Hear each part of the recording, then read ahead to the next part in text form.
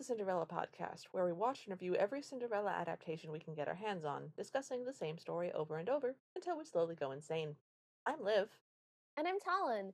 And today we watched Cindy, made in 1978, which we're going to go ahead and call the Harlem Cinderella because its tagline on YouTube when we watched it was Charlene Woodard, a Cinderella in Harlem. But that does not even begin to come close to describing this. So you Not at know, all.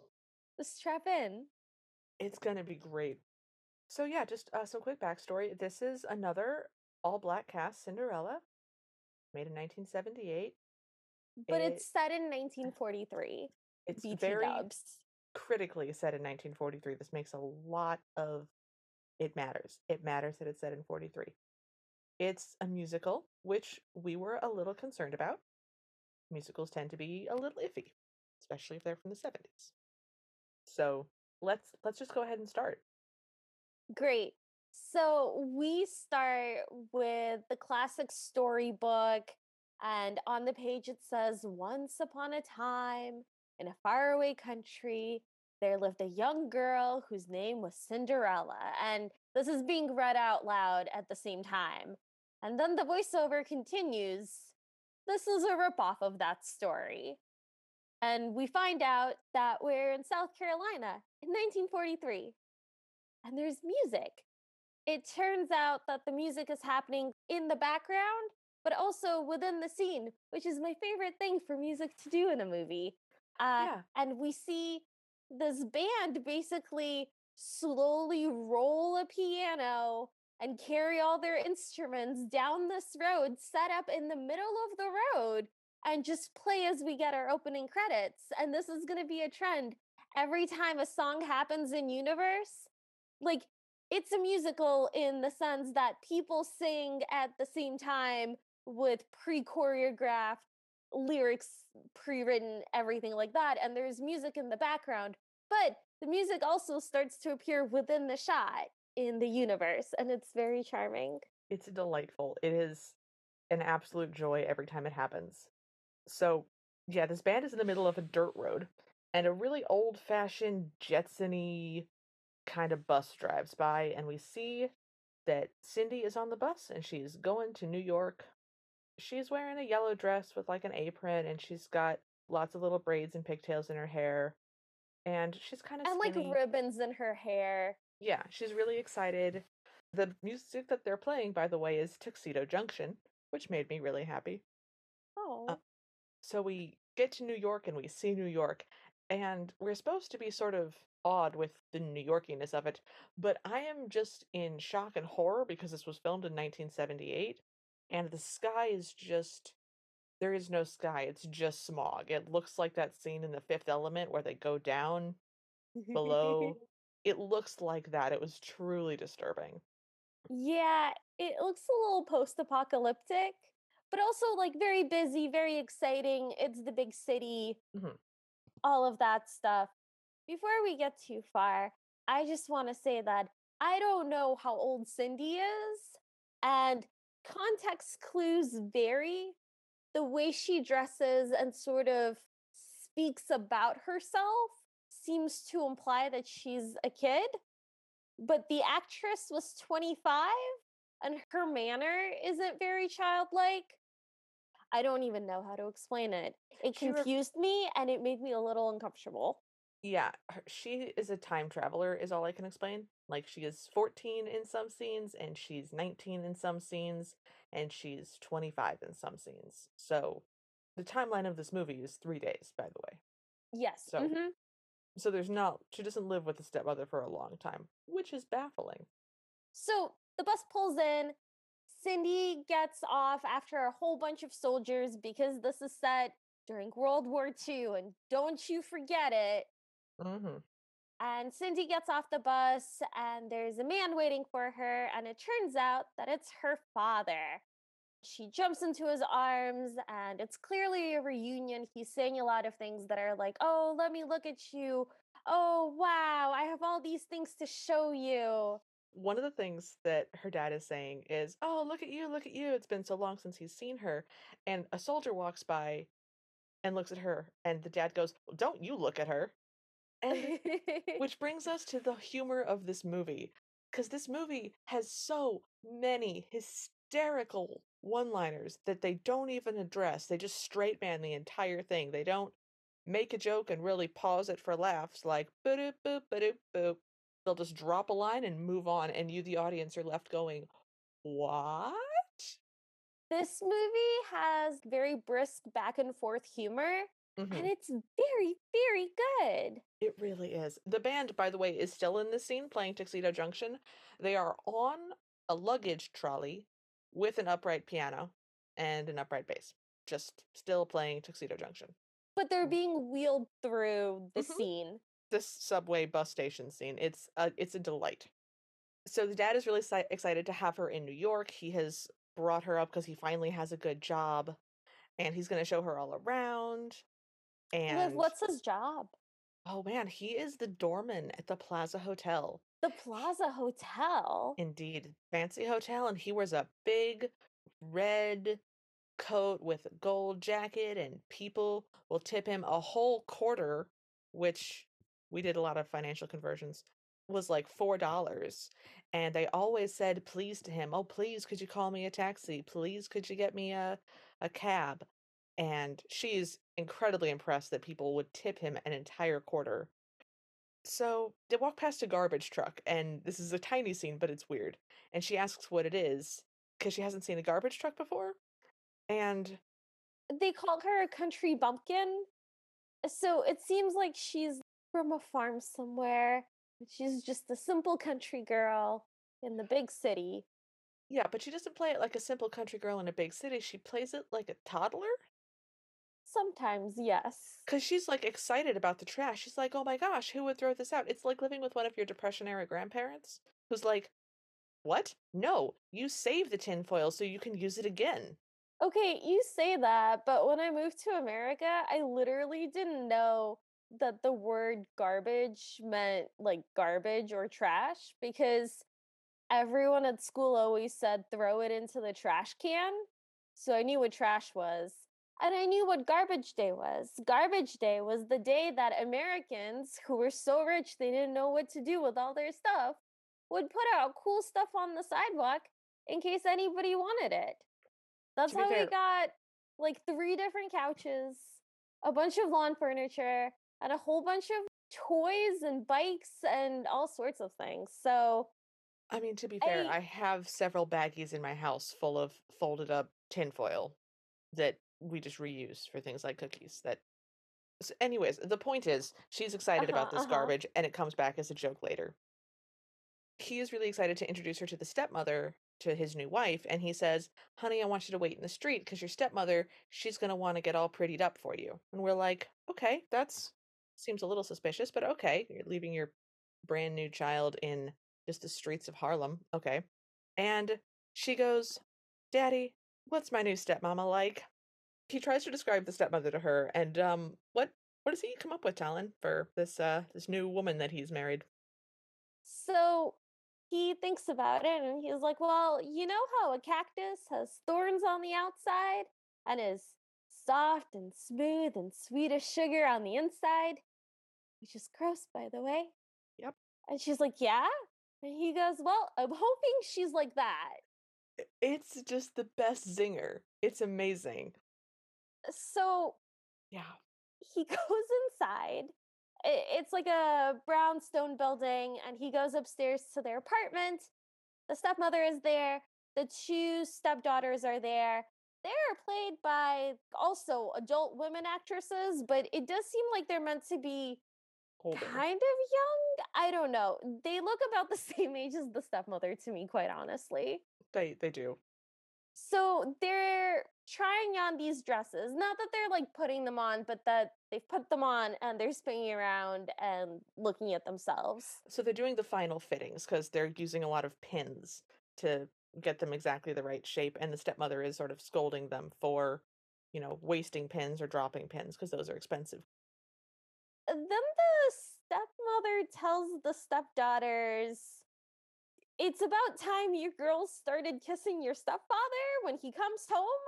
and no one seems happy about it. Like, No. they don't want to do it, and he also doesn't seem like he wants it to happen. And he's like, "No, we have lots of time before we all need to be physically affectionate." And but then they decide to kiss him anyway and pass on something gross inside their Okay. mouths. Okay, so what they do is Please explain this to me, because it was either ink or a frog or something. oh, I'm so glad you think it was ink or a frog because it's worse than that. Oh, Jesus So Christ. Okay. the dad is like, "Oh no, I don't want to rush the girls to get physically affectionate. Could be years. We could wait years, be fine." And then he asks them to leave the room so that he can talk to his wife. And they go in the corner and kind of giggle and cackle a little bit. And he starts to talk to the stepmother, whose name is Sarah, and gets like 3 words out and is interrupted. And they go, "We've decided that it is time to kiss stepdaddy." And they each kiss him on the lips, but they have spit pins into his mouth Oh, pins! Oh my god! because he then spits out a mouthful of pins. That's horrible. I And that's can't pl- believe I missed and that. that's played as just like a joke, just like a golly gee, ha ha ha, and they laugh. They think this is hilarious, and they go downstairs to be outside. Yep. So So, that wasn't great. Didn't love that. But the dad now starts this conversation with Sarah, and he goes, "Sarah, there's something I didn't tell you while we were recording." And Talon and I both went, "Oh no. yep. I didn't tell you that I was married before." And she spins in her chair, and she's a very severe looking woman. And she spins in her chair and she goes, "You were married?" And we were both like, "Oh boy, that's that's a strong reaction to had been married. This does This not is bode well. this is going real bad." And he's like, "Yes, also I had a child." And she's like, "You had he's like, "Yeah, also a grown child, and she's here because I invited her here and I told her she could live with us." And he just spits it all out real fast. And she just sort of rocks back in her chair and she's like, "I don't believe it." And the dad says, "Oh, honey, just relax." And I was like, "Bad call. Uh, not a great idea." And he goes, "Oh, just meet her. You'll love her. She'll make your 2 daughters look like dog meat." As a selling point, As a selling point, and then realizes what he's said because she gives him this look like, "What?" the appropriate reaction The to that, appropriate, yes. using stronger language than we tend to use on this podcast. And she's furious because she's like, "We don't have enough room in this tiny apartment for the 4 of us. Why didn't you tell me? There's not enough food, there's not enough money, there's not enough room." And he goes, "Well, I'm scared you wouldn't have married me." And she's like, "I wouldn't have married you." And then, as if he's like won the argument, he goes, "See, haha," and smiles at her. And that's the kind of dude he is. He's the worst father we've ever seen. He's the worst. He is a mess. This guy is just like such a perpetual screw up.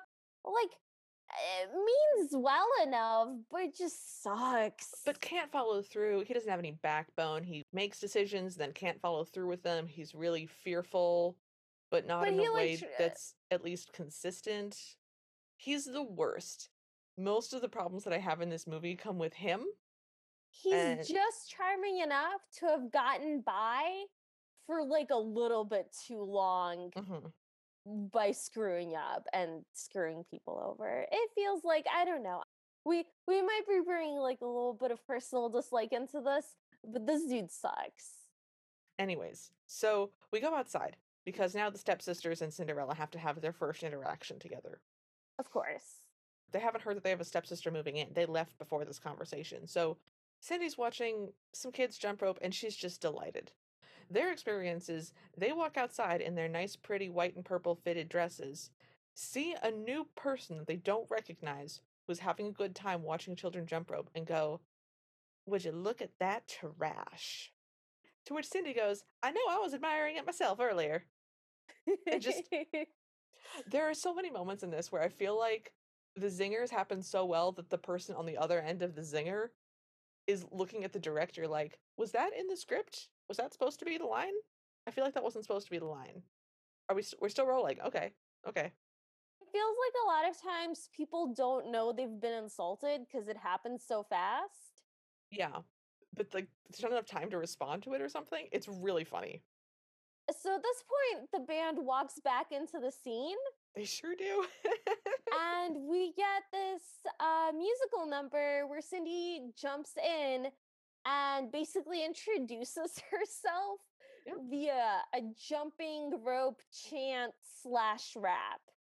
And she's very good. And the stepsisters are jealous. And now they know that she's Cindy and she's from out of town. And also,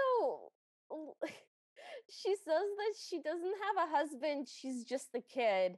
And the kids that she's playing with are definitely actual children. Well, she's like, "My name is Cindy and my husband's name's Sid. I'm just kidding. I don't have a husband. I'm just a kid." It was one of those weird, like, KISSING moments.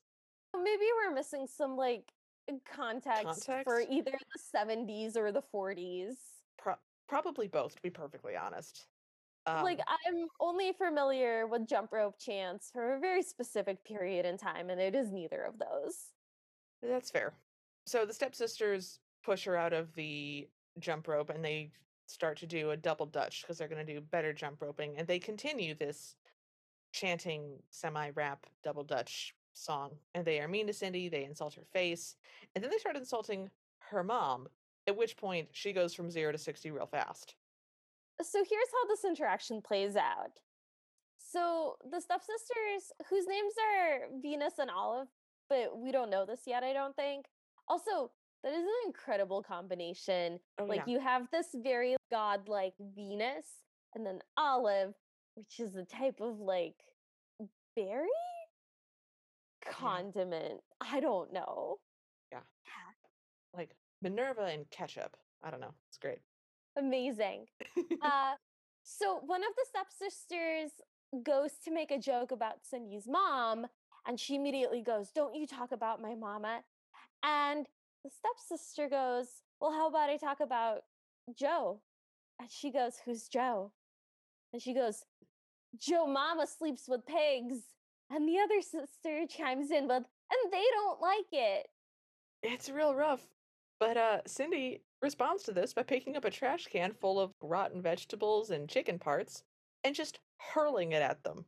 And they are covered with rotten garbage. Well, they call her trash, and she says, "That wasn't no insult, that was a prediction," and Oh, throws the trash on them. I missed that line. Thank you. That makes Yeah. it better. Yeah. So they already hate each other. They have insulted each other's mothers because the stepmother made those dresses, basically. Mhm. So at this point, we cut back to Cindy's father, whose name is Thomas, and he's trying to convince the stepmother that, everything's going to be fine. And he's like, "Oh, you might not love her at first, but, you'll get there." And he goes to call Cindy, to come in, and he does so by like sticking his head out the window, and he's about to call for her. But the stepmother, Sarah, says, "Don't yell out the window. That's for low class people." And he goes, "Right, you are." And so instead, he yells through the window to one of their neighbors, but not very loudly, and gets her to shout down into the street for him. And then the stepsisters walk in and they're covered in trash. Hang on. You missed the critical part of that joke. So he calls to the lady upstairs and he's like, "Oh, hey, Mrs. Pillman, could you call Cindy and tell her I want her to come inside?" And we hear from off screen, "Cindy, your daddy wants to talk to you. Come inside." And he's like, "Thank you, Mrs. Pillman." And then he pulls his head back inside the window and looks at his wife and goes, "Those Pillmans are such lower class people." Yes. It's just, anyways, yeah, the stepsisters run in just covered in garbage, screaming and crying, weeping and wailing. And he Then goes, "Girls, this is a happy occasion. Get ready to meet your new stepsister." And Cindy walks in, and the stepsisters are like, "That's the girl. She did it. She destroyed these clothes." And by the way, there have been a couple of mentions already about this is a wartime, and we're trying to scrimp and save money, and the stepmother has had to spend money on these and has spent a lot of time making them, and it's important that they not get dirty. And there's this big fracas between everybody where the stepmother is rightfully furious about this, and she's like, "Did you do this?" And the dad immediately jumps in and is like, "Oh, no, no, no, no, it was probably just the neighbor boys. They always do stuff like this." And Cindy's like, "No, it was me. I did." And she feels really bad about it. I'm not sure why. Um, but she Well, the does. stepmother is clearly mad. She's got her arms crossed. Oh, she's And furious. And she's a y- very imposing lady. yes, like this is a very sad, taut Serious. moment for Yeah. Cindy. Hmm. This was her first impression, and it is completely ruined. Yeah. The stepmother is like, "So you destroyed my girl's beautiful dresses, and you just," she sort of goes off on her, and she's like, "All right, go to your room." And I say out loud, "How would she know where her room is? She literally just walked in, but the movie is with me." And Cindy tries to go to a room, and the stepmother goes, "Not that one." She goes to a different room. "Not that one. That's your room." And she points to her room, and Cindy goes, "That's the bathroom." And stepmother goes, "It's your room, and I told you to go to it." It's also the middle of the day, like, it's bedtime now, though. So she goes to her father for a second, and the stepmother stops her and says, "What do you think you're doing?" And Cindy's goes, "I was just gonna kiss my daddy goodnight, since evidently I'm being locked in a bathroom." And the stepmother goes, "I told you to go to bed," and just insists that she goes to the bathroom to sleep now in the middle of the day. We cut to Cindy laying in the tub, and her cheeks are wet, and her father kind of sneaks in very quietly and he goes, "Oh, honey, don't cry." And then there's a pause, and he goes, "Oh, you're not crying." And we realize that the sink has been dripping on her face. Yep. And she's so sad about all of this. She's like, "No, I deserve this. I'm glad I'm being punished. Like this is right." Did not like that. And she also asks him about the Sugar Hill Ball Mhm, because that's what the dresses are for, and this is happening tomorrow, I guess. mhm, And this is our like that's our big dance, that's the ball. mhm, And then the stepmother comes in to like brush her teeth. mhm. And I thought that she would be ignoring Cindy, but no, everyone is just openly acknowledging that Cindy's laying there in the bathtub because that's where she's been banished. And then the stepmother has a family heart to heart with the father and Cindy. And it basically boils down to, look, we all hate each other, but we can still be happy. Yep. Mhm, And Cindy promises to do her best. Then she asks about the ball again mhm. and is told that, like, oh, it's amazing. It's one of the best dances. And she's like, "Well, can I go?" And the stepmother is like, "No, No. you don't have a dress and it'll be embarrassing." And she says, "Well, I do have a party dress. I brought one with me." And it turns out to be the dress that she's wearing, Which is not up to snuff. apparently. Yeah. The stepmother says, "If I get the time and if I get the material and if everybody's real good, I'll make you a gown. Nothing special, just something we won't be embarrassed by. So go to bed, pray before you sleep, and go to sleep." Which at this point, I'm like, what?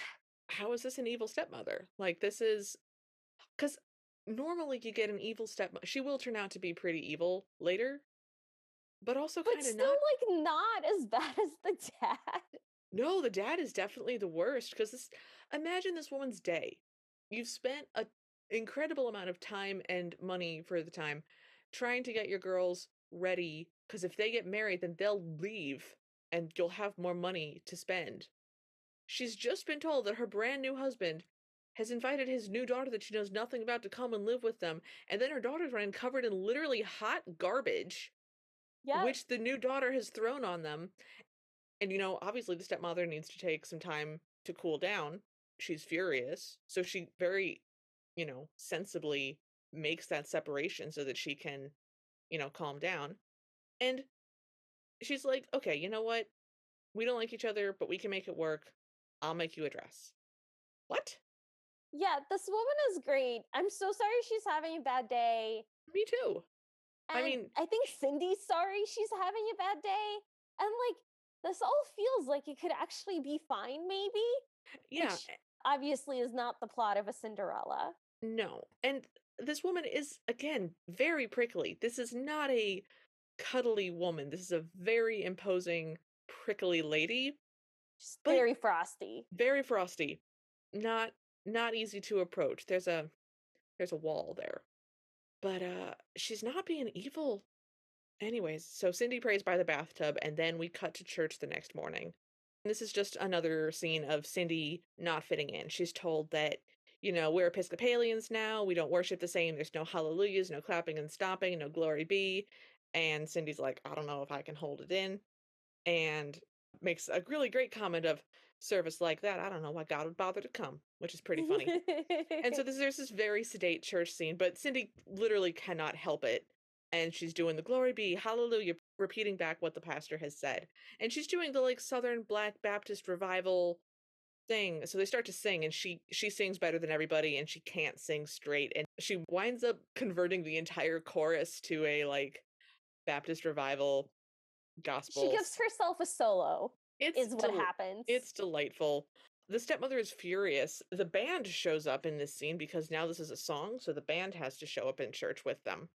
And we also see the congregation and the chorus get swayed by this because when she first starts singing, there's like one lady in the back of the chorus who starts cheering and like clapping along. Mhm. And then, like, as she sings, some people in the congregation are like vibing to it, and some people are giving those people dirty looks. So it's all very scandalous. Yep, and so we can see that this is, not great, but a lot of people are having a good time, so it's not like she's just out there by herself making a fool of herself. Not Step not the priest though. The priest doesn't like it. priest The is not pastor, happy. Pastor, I don't teacher, know. The the dude at the dude, front, the main guy, he's not happy. nope. And we see the stepmother turn to the father and say, I'm glad I told that girl that she could go to the Sugar Hill Ball because now I get to take it away from her. I'm gonna make her the most miserable kid. And he just looks at her like, aw, shucks. And I'm like, And then the song ends and Cindy goes, "Hallelujah." Fade to and black. it was pretty funny. So then we're back at the house. The stepsisters wake up Cindy with a list of chores left by their mother that they're supposed to split up. And Cindy has to like clean the bathroom, sweep the floors, all of that stuff. And she's like, "Well, that sounds real hard. Like what are you guys going to do?" And they tell her that they're going to make themselves beautiful for the ball. And she says, "Oh, looks like I got the easy list after all." It's an amazing zinger. But It's great. one of the items on that list is you have to Brillo the fire escape. So she's being asked to like with a pot scrubber scour the wrought iron fire escape outside of her house. We Uh, also find out in this scene that the stepmother has been excommunicated and is not taking it well. can you get excommunicated from an Episcopalian church? Save this for the after party. So that scene ends, and we get another scene of Cindy, scrubbing the balcony. And her father walks in and notices that she's bleeding from the scrubbing. Mhm. And she tells him what's been going on.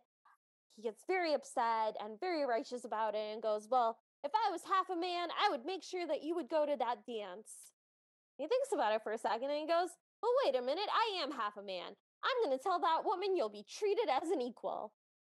So he leaves Cindy behind on the balcony and stomps into his wife's bedroom, goes to slam the door, changes his mind at the last second to gently pull it closed. The strategy he ends up going with is to yell very aggressively, "Get up out of that bed, woman!" And then immediately, like, dead man fall onto the bed and pretend like he's also just waking up and be like, "Oh man, I guess it's the neighbors shouting again. Anyways, why don't you make a new dress for Cindy?" And then she says the most devastating line I've ever heard in my life. She very like solemnly goes, "Thomas, do you think I'm a bad woman?" And he's like, "No, no, of course not. I think you're a good woman." And she goes, "Does Cindy think I'm a bad woman?" And he's like, "No, no, I'm sure Cindy understands." And she goes, "Well, you better look again because I am a bad woman, and that girl is going to pay for humiliating me." It was incredible. It was amazing. It's I was like in wild. awe. It's wild. The gravitas. It's wild.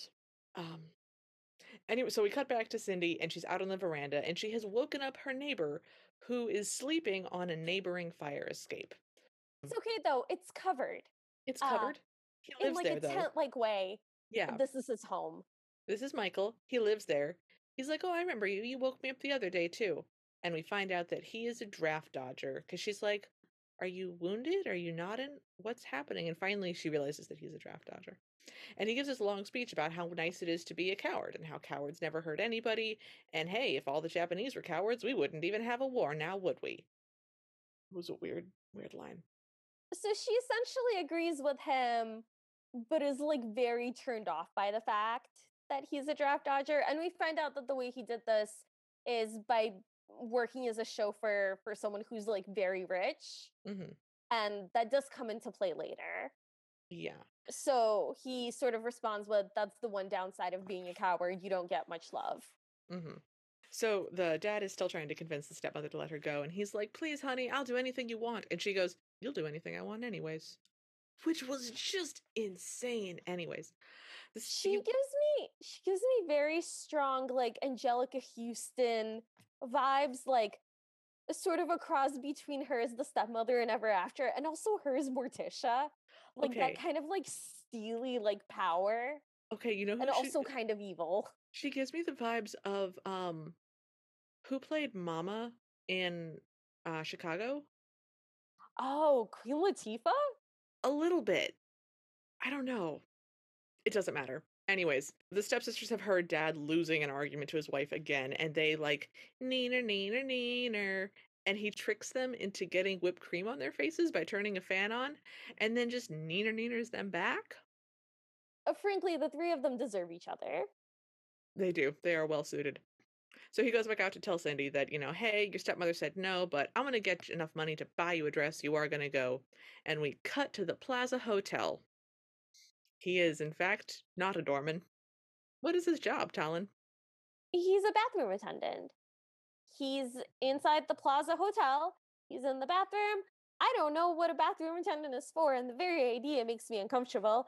If I ever run into a person in the bathroom who's attempting to hand me a towel or do anything for me, I will immediately go back into a stall and then refuse to come out. Like, this is literally my worst fear, but apparently people tip him for the service. This was a thing. This is a known thing in the 40s. I was familiar with this concept. I mean, I've come across this concept before. I'm I'm just sharing my personal stance on it, which is that it's bad Oh, and it's terrifying. Yeah. you shouldn't have it. So the actual doorman comes in and he's got a giant jingly pocket of money. And Thomas, the dad, says, hey, could you put a quarter on my tip plate? Because no one's giving me any tips just to sort of get the ball rolling. And the actual doorman is like, "Oh man, I've only got half dollars." But he finds a quarter and it's just like making a lot of money. This is a good job. And we see that Thomas wants it. And we also see that they're friends and they're kind of like clearly joking back and forth a little bit. And we also establish Thomas's character more of like, "No, I don't take money from friends, but if you could borrow, I don't borrow money, but if I could borrow some money." He's that kind of person. Yeah. So the attendant takes off his big red coat with it's just a giant band coat. It's just a big red coat with gold braid all over it. And he's just wearing pajamas under it, like long johns. He's just wearing giant underwear. Like he's not wearing trousers and a shirt. He's wearing long johns. I always assumed that people had to wear like a full suit under that, but I I guess not. I that was very baffling. Anyways, the dad tries it on. He asks how much a dress costs. And the guy's like, "Oh, well, are you thinking like a chiffon or like a full length organdy?" And the dad goes, "I was thinking like something blue." And the doorman goes, "Oh, blue's gonna cost you." And he's like, "How much will it cost?" And they're like, "I don't know, $20." And he's like, $20? We Googled this. $20 has an equivalent buying power of $350. So I don't, I think think it's pretty unreasonable to expect to make 350 in tips as a bathroom attendant a day, but also, I think you could get an okay dress for less than $350. I was also thinking that until I thought about the fact that, like, I don't know how much off the rack dresses they had that looked nice enough in the 40s. There were some. Like, I did don't. they have like thrift stores with like fancy old dresses They that you could had. get on the cheap? Or did people just keep that forever? You did tend to keep things forever, but there were department stores, and you could, like, I think this is unreasonable. I don't think the 70s Googled how much that was going to be in the 40s. Well, they certainly didn't Google it. That's fair. So Thomas asks the other attendant guy if he can borrow $20, and the attendant goes, "No. Do you even know what I'm saving money for?" And Thomas is like, "No." And the attendant goes, "Because I like to." And he just walks away. And Thomas goes, "Oh, today I'd do anything for a tip." And a guy walks into the bathroom with two broken arms in a cast, held up like he's broken both elbows somehow. And Thomas looks at the guy and goes, "Wash your hands?" Real hopefully. And the guy gives him this very sort of creepy smile and shakes his head. And then we just cut to a different scene, and we're gonna pretend that that didn't happen. Yep. So now we're back at the apartment again, and Cinderella's helping the stepsisters finish getting ready. She's supposed to iron their dresses, and she's also patting their brassieres, Hmm. but she's not finished yet because they only have the one box of tissues. And then we get kind of like another example of Cindy being like very snarky back at the stepsisters, but with a very like butter wouldn't melt in my mouth kind of way about it, which is so funny every single time to me. Oh my god, But it's great. she's like, "Oh, is that what a girdle is? I can hardly wait until I get fat enough to need one." So, for our younger audience who didn't grow up with parents in the Depression, a girdle is basically old-timey shapewear, but Which instead hurts of you into shape. which hurts you into shape. But because we have like incredible technologically advanced fabrics that are, better than the 40s, shapewear today hurts less. Shapewear back then was just a giant heavy plastic mm, skin suit that you pulled over your chub. Mm. Which they're having a hard time doing. So Cindy helps by rubbing one of the stepsisters down with pig fat. And when she tells the stepsister what it is, she goes, "Oh, I thought it smelled good." And then she applies some perfume for them. And then we get to another musical number because Oh, we sure do. Cindy really wants to know about the Sugar Hill Ball. And she wants to know what it's going to be like.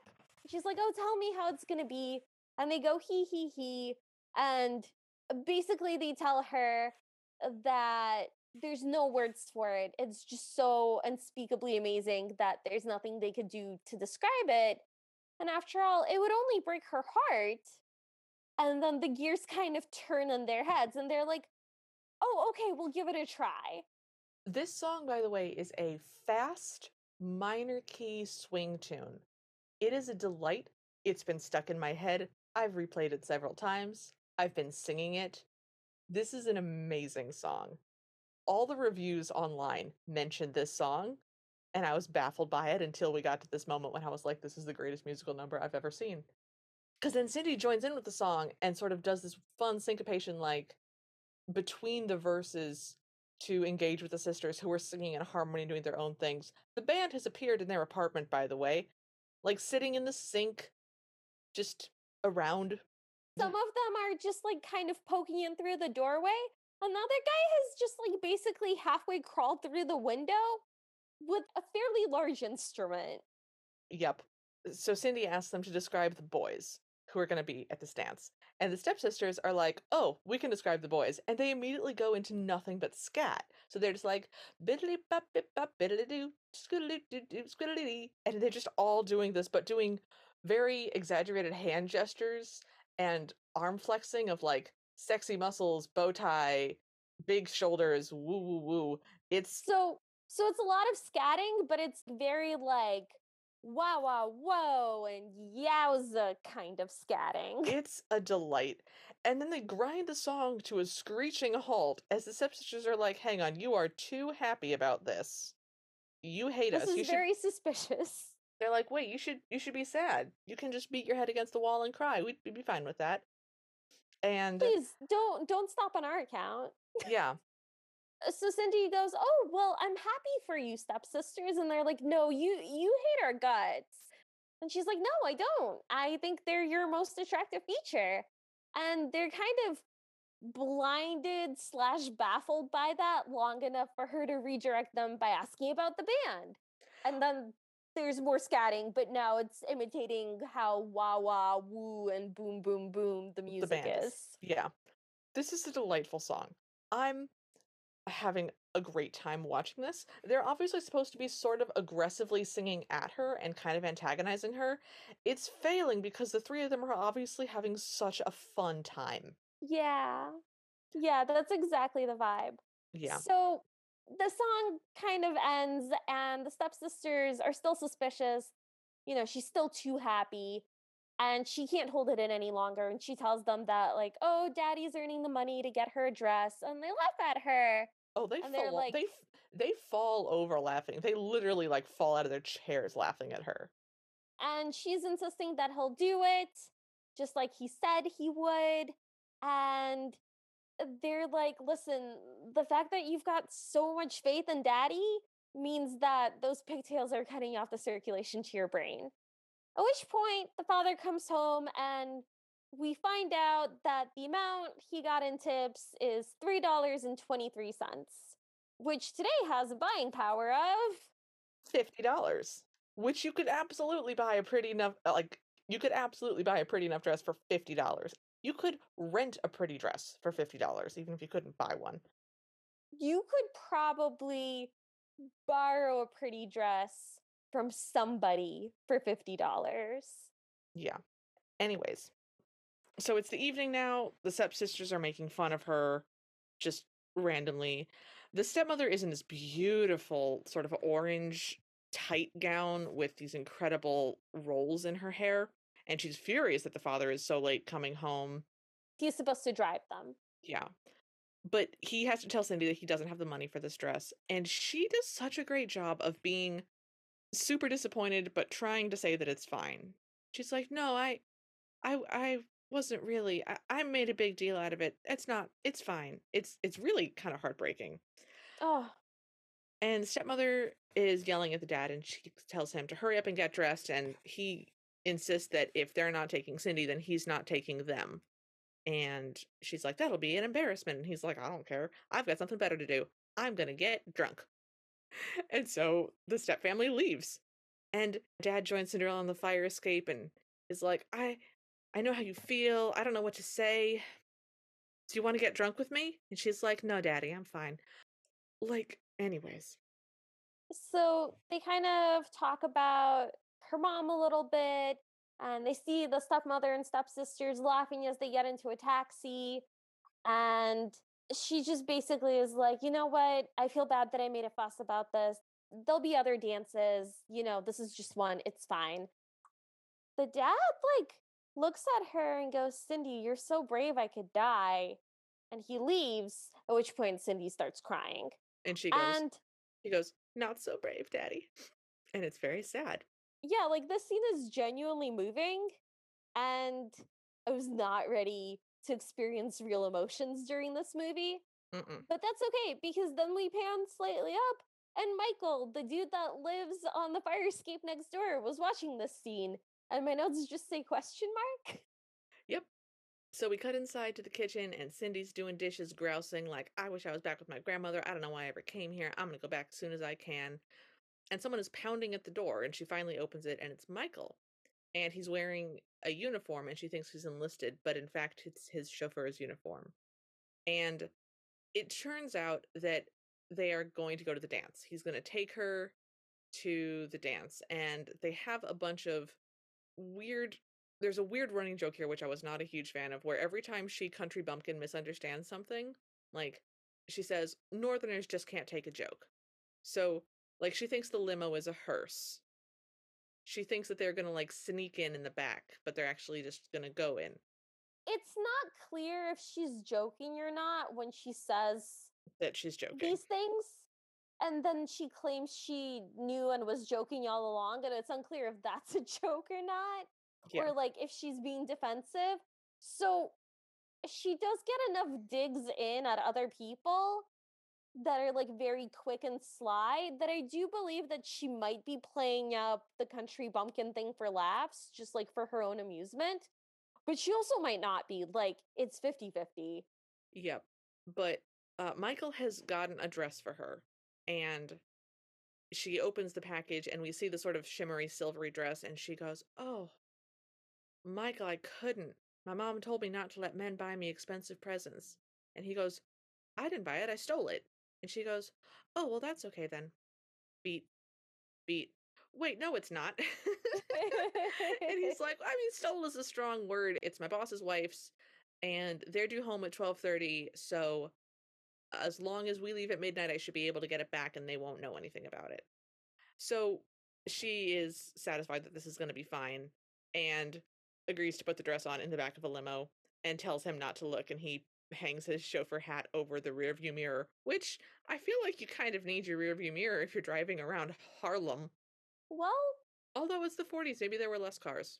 I was just about to say, I feel like fewer people had cars, and if most men are at war, that's like Maybe. half the population I right still feel there. like you need your rearview mirror. Anyways, we then see what I think is the most upsetting thing of all. We see the sign for this ball, which lets us know that this is happening on a Monday evening. Yeah, that's not okay. This No, is very strange. I'm I'm not okay with this being on a Monday at all. It's very uncomfortable. However, as soon as we go inside, I forgive almost all of that because this is the best ball we have ever seen. There is swing dancing. There is a live, like, 12-piece band. It is amazing 1940s costumes. It is beautiful hair. People are doing incredible, like, jitterbug, swing. They're having an absolutely great time. I'm having a great time. I would go to this ball in a heartbeat. Like, would you go to this ball? Please, I'm already there. This is amazing. So this one managed to find the perfect middle ground between everyone is incredibly talented as a dancer, and then like on the other end of the spectrum, you have like it's just a little too choreographed and it doesn't look like people are enjoying themselves. It looks like they're doing a dance. Mhm, Um, this is like that perfect midpoint where everyone is so good at what they're doing, and also it's not too matchy, so it does just look like couples are having a good time at a dance, but mhm. those couples are definitely professionals. Yeah, and it was a delight to watch. This ball scene was pretty long, and I was happy with every single second of it. So the stepsisters are there with the stepmother, and no one's asked them to dance yet. And right as one of the stepsisters is complaining about this, a guy walks up to them and he looks like he asks the mother for a dance and she agrees, but then she hands him a stepsister. I'm not super clear on what happened now that I'm saying it out loud. Yeah, so the guy looks at both of the girls, realizes that he does not want to dance with either of them, and looks at the mom, who is the hottest of the three, evidently, and goes, "Do you care to dance?" And she'd go, "Love to." Takes him and just sort of flings him at the taller sister, who I think was Venus. Yes, Venus is the taller sister, Olive is the shorter sister. They're both fairly voluptuous ladies, which is the joke here, because I'm like, I don't know what's happening. They seem to be having a good time dancing. They're not doing obviously ridiculous, embarrassing dancing like we've seen before, so I don't know what's happening. Oh, I know what's happening. Uh, Okay. it's a little too risque because there's like a lot of swinging her around and a lot of like leg movement, and the skirt is going up significantly enough that the mother looks a little scandalized. And then, like, at the end, Venus jumps into the guy's arms and he catches her like Scooby Doo style, but Yep. then he kind of crumples to the ground. And they're both very winded. And then Venus grabs a tissue to mop up the sweat on her brow. And the tissues are, of course, coming from her bosom. And after she pulls a tissue, another one pops up, much like in a tissue box. So she So pulls it again to dab again, and another one pops up. And this scene goes on for longer than you would expect, and It's it really just keeps funny. getting funnier. It was very funny. I was I was mad about the, like, fat joke because she's too heavy for him to pick up, but then as soon as this bra scene happened, I was back around to not being mad. And then an announcement happens, and Mhm. we find out that there is a distinguished guest from Washington, D.C. He's been awarded the Silver Star and the Purple Heart, which I thought was posthumous, but maybe not. It's not. Great, good. Uh, oops. I thought that was funnier than it was. And this is Marine Captain Joel Prince. And he's our prince. He's dressed all in white, which is a very cool choice because all of the other men at the dance are wearing black suits. Mhm. And he's got all of his medals pinned to his chest. The stepsisters are just very, very excited to see him. Olive goes, "Oh, mama, mama, can I have him?" And the stepmother tells us that his father is one of the richest men in Harlem. And Venus goes, "Oh, I better get another box of Kleenex." And then, and then Yep, Marine Captain Prince yep. What does he say, Talon? opens his mouth to share some words of wisdom with all of us. He sure does. He sure Ahem. does. These medals are nice to have, but they don't really mean all that much. Now, as I said to the president, I'm just an ordinary guy who happened to be in the right place at the right time to save 106 of my buddies. And then he goes on to say there's only one thing he regretted while in the foxhole, and that's that he didn't leave a girl behind to save herself for him. And he's hoping to rectify that while on furlough. And he asks if any of the ladies there have a dance open, and they shriek and mob the stage. And It's amazing. it's very weird. I enjoy this man so much. I was not on board, and then he immediately won me over because he was such a smarmy, Ridiculous. like he's just so funny. He's just a stuffed shirt. Like, he doesn't actually come across as super smarmy, he comes across as super pompous in, like, "I'm just a low-town home good boy who did the things and saved every." Like, he doesn't come across as smarmy exactly. I don't know. He was weird is what I'm saying. No, I love that about him. He has no guile, is what's happening. Like, Mhm. I think he's trying to be smarmy and charming, but he can't. He's too straightforward and too literal and just a little, like, too bland to, like, manufacture a personality. So Yeah. he's like, "I'm not a hero, I'm just the hero." It's Yes, just, I love him. it's pretty great. He gives me that, like, Buzz Lightyear at the beginning of Toy Story kind of Mm, energy yep, before he finds out that he's a toy. strong agree.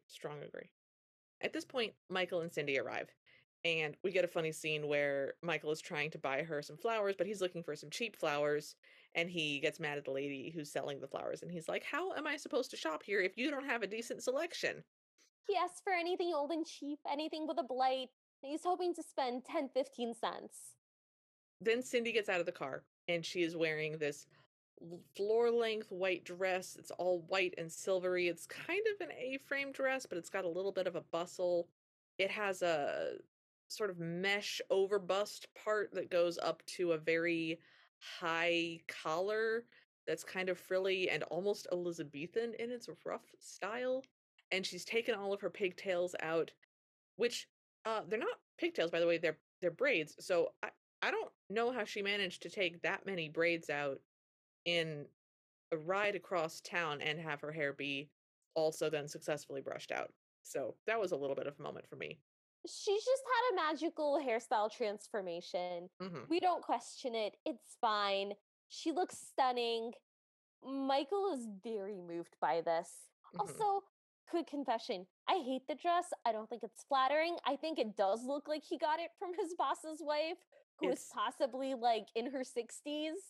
it's not it's definitely an older lady style, it's not what any of the young ladies are wearing, which does make her look very distinctive, and it is sort of a beautiful, magical, white and silvery, shimmery kind of dress. I agree that I didn't like it that much. I would have loved to see her in something fun. Yeah, it didn't match her personality. It didn't seem like it would be fun to wear, No. It was bizarre. Anyways, the point is he is so smitten with how beautiful she is that he buys her $2 flowers and puts and he them doesn't even think about it. He nope. just shoves the money at the lady and is like walking to Cindy like he's pulled there by a magnet. Mhm. So he puts the flowers on her hair and sends her inside and reminds her that, midnight.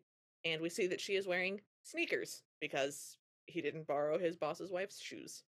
They're just canvas shoes. They're very plain. I would call them tennis shoes, but I'm from Ohio, so I don't know if anybody else does that. Yeah, But that's they're what off white and they're like they're old dirty and and old. dirty, Yeah. but they look comfy Yeah. So and good for swing dancing, honestly. honestly, yeah, so she's made a sensible footwear choice. So Michael's watching her walk away and he like whispers to himself, "It's strange. Suddenly the car isn't good enough for you." And she turns around and she goes, "Well, won't you take me inside?" And he says, "No, I can't. Not in a chauffeur's uniform." And she looks kind of scared and kind of like she wants him to go with her. And he looks kind of like he really wants to go in with her, but he goes, "Go on, get a move on. You've got to be back here by 12 sharp." And she goes in. Mhm. Um, and now we're at the ball. Yep. So she wanders through corridors, she comes down the staircase, she loves everything. As she starts to walk down the stairs, we see her stepsisters. And they're like, oh, I bet her folks are just rolling in it. Now that's a real high tone lady. And then Venus, the tall one, notices that she is wearing tennis shoes. And is like, look at their shoes though. And Olive goes, don't you know that that's the latest style? It's really funny. I love it when the stepsisters are really into Cinderella at the ball. So it's funny that you say that because now that you've said that phrase, I understand that it was hot, like HAUTE, like hot couture, Mhm. like high fashion. I heard it as hot, like that's a hot, tall lady, and I'm into that. So I thought she was just saying Oh, Cindy no, looked she hot. says high tone. Oh, high tone. Yeah, that's a high tone lady. Well, I've messed that up twice now. That's great. It was a challenging line. Anyways, so, um I heard hot, tall lady. Oh no. anyways, moving on. So, Olive manages to grab the prince and drags him to the floor where they dance weirdly. She manages to dance very aggressively, bizarrely with him. But he sees Cinderella and he goes over to her. No, no. No, no. He slides Olive between his legs onto the floor, walks around the dance floor wagging one finger in the air like they do in old-timey cartoons, and then spots Cindy. Oh, right, right, right. And then we get this sorry, I missed this entirely in my And then lines. we get this incredible line from Olive. Oh, yeah. So I actually have this one. Oh, please. So, the prince is trying to make his way to Cindy. Olive thrusts herself bodily between them and presses up against Prince very closely, and she goes, "Oh, I would do anything you want me to do. Anything at all. Is there anything I can do to relieve the war effort?" And Prince goes, "Well, they do need volunteers to test nerve gas," and walks away. I don't think he's being a jerk. I think that's literally the first thing that came to mind that she could be helpful with. I don't even know if he knew she was hitting on him. We could talk about that line for the rest of our lives, to be perfectly honest. That's But true. then we get the first thing that I'm actually, like, mad about that Cinderella does, because he goes to Cindy, and there is another man bowing over her hand, and Prince goes, "May I have this dance?" And she, before turning around, says, "Oh, I'm sorry, this gentleman," clearly, intending to finish the sentence up with, "This dude just asked me to dance. Would you like the next one?" But then she sees him and the lights go all like yellowy and jaundiced and swishy.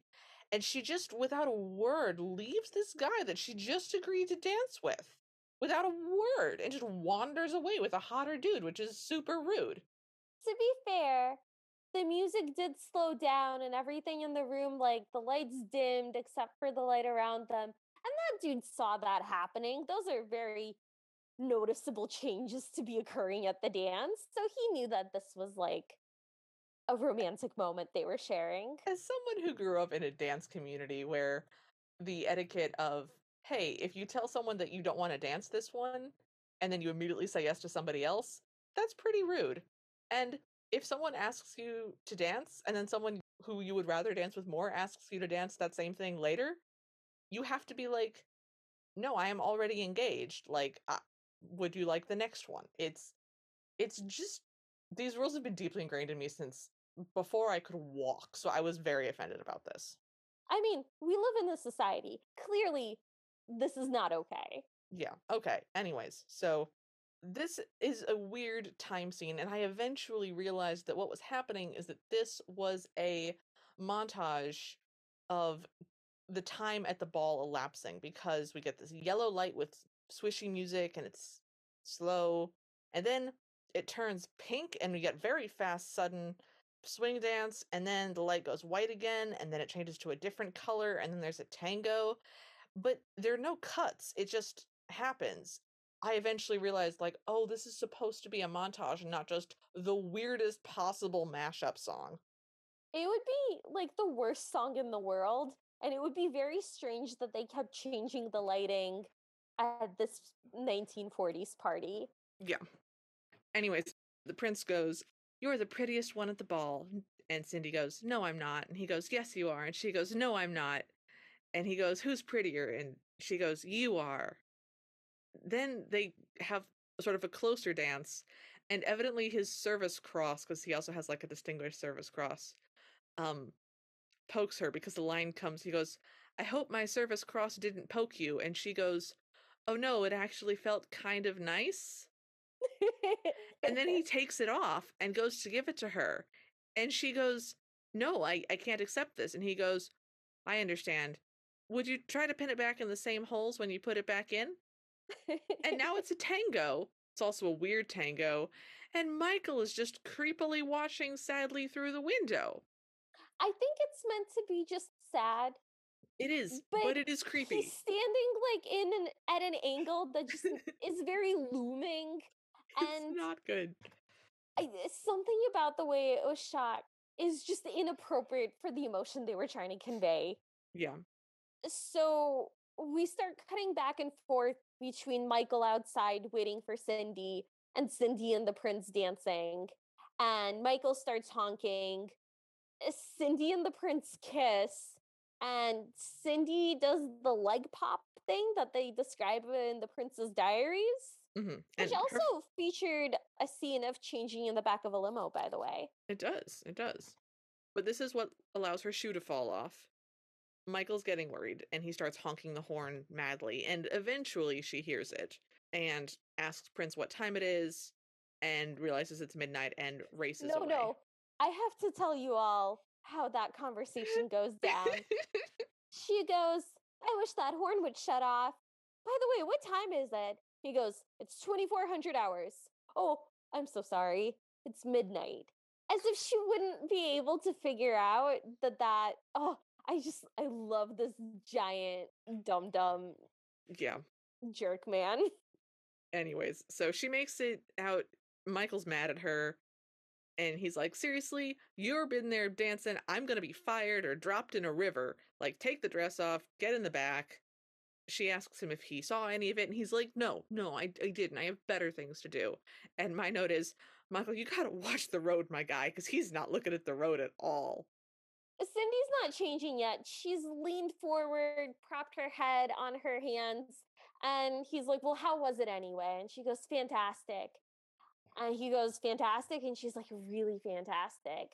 And then he says to himself, well, who cares if we're a little late? And like, this man is so smitten.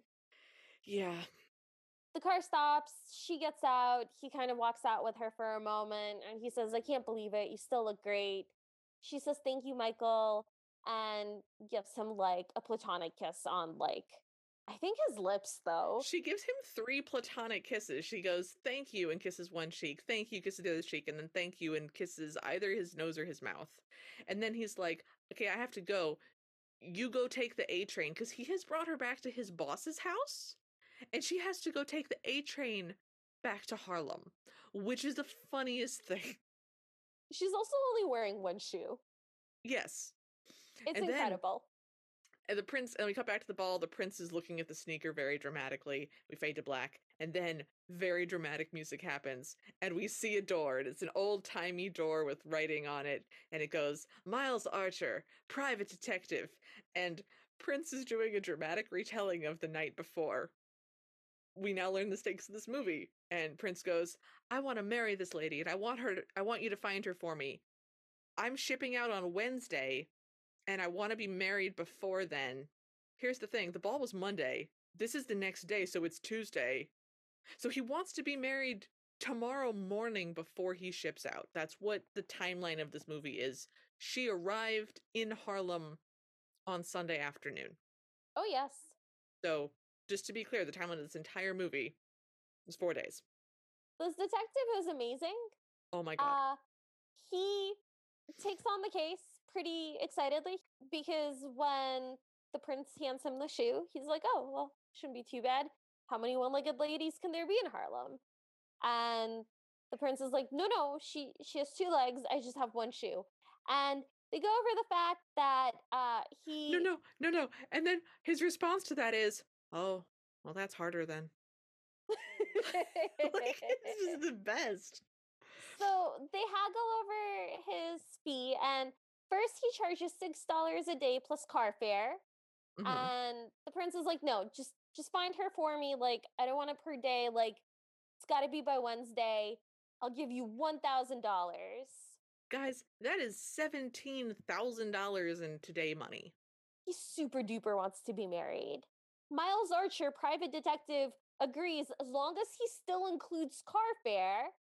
And they go down the list, and he finds out that Prince doesn't have her name, Nope. doesn't know where she lives, Nope. and when he asks what does she look like, he's told like an angel, the most beautiful girl I've ever seen. To which private detective Miles Archer asks, "Well, does she have any scars or moles or missing teeth?" Prince gives him a list of everyone invited. It's a comically long, like Santa list that Yeah, rolls out. it's great. He gives him an advance of $7.50 because he's going to get a suit and a new hat. Hmm. And he puts on his holster, and Prince gets a little worried. He's like, "I don't think you'll be needing a gun for this job." And he goes, "No, no, it's not for a gun." Takes the shoe, slots it into the holster, puts the jacket on over it. It's the best. And then we get a shoe montage. That's right. Agreed. This movie has both a private detective and a true classic Cinderella shoe montage. So this shoe montage is going around to aggressively 1970s houses trying on shoes, and we just see the feet. We don't see anybody's face really. But love, what's playing in the background as this happens? Oh That man, sure is a catchy tune. it is a catchy tune, Talon. It's that old classic "Your Feet's Too Big," which is a real song and is, I don't know if it's actually Louis Armstrong singing this version, but it sounds like him, and it is a real song that he did sing. And it's just like, you're a lovely woman. I love everything about you until I get to your ankles because your feet's too big. They're just too big. They're too big. They're too wide. I hate you because your feet are too big. Those are the exact lyrics of the song. That is not a summary. Nope. That's paraphrasing. That's just what happens. It's a catchy tune though. Not gonna lie. One of the women has feet so large that she explodes the shoe and rips a giant hole in it. A ballerina tries the shoe on unsuccessfully. There's a girl that's on roller skates. There's another one that's in high heels. We don't see any of the girls like fully. We just see their feet, and some of them do different like motions, like they wiggle their feet around really silly. And some of them are like a bunch of feet in a row trying it on, and some of them get like their own little spotlight. It's a very good shoe montage. It is very charming. It's very funny. The song is ridiculous.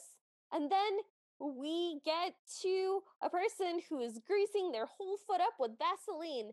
And it turns out that it's Olive, Hmm. one of the stepsisters, who just happened to forget that she had Vaseline on the night of the dance, obviously. Hmm. She does manage to get it on, And then the detective insists that she walks in it, to which she's like, well, you didn't say I had to walk. And he insists that she walks. So she goes and takes a few steps. She's clearly in a lot of pain. And so she sits down immediately and starts yelling for them to get it off. The Hmm. stepmother is still trying to play it cool and is like, I'm sure you can walk for the gentleman. And she's like, no, get it off. It's very funny. Venus then jumps in to save the day and goes, well, I know it's going to fit me. They don't call me rat feet for nothing. And attempts to put it on, but falls off the chair in the process. And we find out that they were the last on the list. Hmm. The private eye thanks Leaves. them He for just their leaves. time and leaves. Yeah. But just as I'm beginning to get really concerned that he's leaving, he walks past Michael, and Michael sees the shoe. And they have a lot of very fast dialogue, but basically the private eye is like, "Oh, you know something about this shoe." And Michael's like, "I'm not telling you. I don't know who you are. I don't know, like, why would I tell you anything?" The guy goes, "I'm a private eye." And he flips Michael his badge, but really fast. And Michael goes, "Can I see that badge again?" And the detective goes, "Oh no, I just flip my wallet open every time I say I'm a detective." I don't have a badge. And then he's like, "Look, I'm not going to do anything bad to her. This is just the fancy dude wants to marry her. I'm trying to find her." Like, literally, he outlines what has happened. So I thought that the reason that there's, by the way, half an hour left of this movie at this Y- point, Yeah, we were concerned. I thought that there was going to be some sort of misunderstanding. But no, everyone in this movie has very strong communication skills, apparently. And the detective is just like, listen, girl went to this dance. She met Captain Prince there. He likes her. He's trying to find her, wants to marry her. And Yep. Michael goes, he wants to marry her, doesn't deserve her. Michael talks to himself very loudly, very often. But the detective's like, well, the girl couldn't do any better. Which, considering he's like a decorated veteran from a wealthy neighborhood family, is like a fairly accurate assessment of the situation. Hmm. And Michael goes, well, what if I said I was better? And then to to which Miles Archer, private detective, responds, "I'm not the draft board. You don't have to show your nuts to me." That's working its way into my like regular vocabulary. Yeah. So this convinces Michael that this might actually be the best thing for Cindy, and that he needs to not be an obstacle in this scenario. So Miles Archer, private detective, is very excited to get this news that Cindy, in fact, lives upstairs with Mrs. Hayes. But what he does is shouts up to the open window, "Lady, lady with the ugly daughters!" And the stepmother pokes her head out, is like, "Yeah?" And he's like, "Get Cindy, get." No, he goes, do you have a daughter named Cindy? And she goes, yeah. And he goes, well, where is she? She's at the store. And he's like, well, get her, get everybody. She's the one the prince is looking for, and he wants to marry her. And once again, the stepmother goes in a completely flat voice, I don't believe it. And is told that she's the luckiest mother in Harlem. Then Archer says, "I'm gonna make $1,000. I'm gonna have the money to be what I always dreamed of, lower middle class." This movie is so funny in a way that feels like very current. I can't believe it was made in 78. Right? So then we cut inside, and the stepsisters and stepmother are like, "Can you believe that Cindy was at the ball?" And the stepsisters have not clocked into what's really happening yet. And they're like, "Are you going to punish her, Mama?" The stepmother rounds on them and she goes, "Punish my own sweet daughter? How could you say such a thing? Don't ever say that again." And she goes to walk out the door. She's like, "I'm going to go tell your father." And she goes, "I always liked her." And closes the door. I love this woman. Like, She's fantastic. she's great. She very specifically announces that she's going to visit him, you know, while he's being a doorman at the plaza. At the Which Plaza point Hotel. which point Liv and I kind of sucked in our breaths like, "Oh, Oh. See, I knew that this was coming, because the reviews talk about it a lot. I knew nothing about this going in. I was also starting to get very nervous about how this was going to resolve Me too. because, to be clear, I enjoy every time the prince is on screen and they think he's hilarious. I do not think he and Cindy should end up together. And Yeah. Michael is being very reasonable and not telling Cindy that he loves her and trying to sweep her off her feet. He's just Smitten quietly. he's just sad. He's just sad and it's mm, This is that thing where Cinderella has two possible love interests, and it is very stressful as an audience. yes. Um, Yes it is. because she was super into Prince. They were having the best time at the dance. They were dancing cheek to cheek. They made out. Like, she's clearly dreamy over the moon about him. And the movie is like giving us just enough for it to go either way. Mhm. Where like they're both plausible candidates, and I don't know how much the movie hates draft dodgers. Like, Yeah. they call Michael that a lot. If it had actually been made in the 40s, then obviously she wouldn't end up with him. But it's made in the 70s, so maybe she might. We'll keep you in suspense. Yeah. So, the stepmother arrives at the plaza, and the doorman opens her, and she's like, "I told you to take me to the Plaza Hotel." And the doorman's like, "This is the Plaza Hotel." And she's like, "Well, then where's Thomas?" And Thomas is in the the men's room. Sarah walks into the men's room. She is very, very mad and starts yelling, like, Thomas, some doorman. And he stops her. And he's like, now Sarah. And she goes, a men's room attendant, a lying, deceiving men's room attendant. And then he starts singing at her well, he because goes, well, he there's goes, something you gotta get straight before we fight. well, I never really said what kind of door. But yeah, he says you got to get something straight before we have this conversation. I ain't no millionaire, no movie star, no genius, but there is one thing at which I happen to excel. I'm the best damn men's room attendant in the history of the Plaza Hotel, but the toilet flushes before Plaza Hotels, so it's like syncopated. And That then happens every time. It is a it's very good running joke. it's built into the song. But then we are having a musical number, which, as you know, means that we need a band. Where is the band? They're in the bathroom stall. A They're six all in the piece. same one.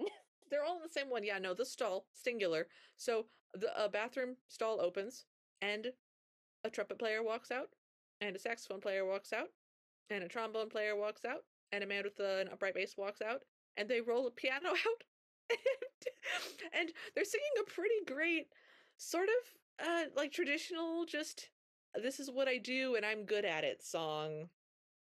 It's also really catchy. It's But then, very, very good. And and then it gets better because for well, the he needs chorus, backup. he needs backup singers for the chorus to, sing with him in barbershop quartet.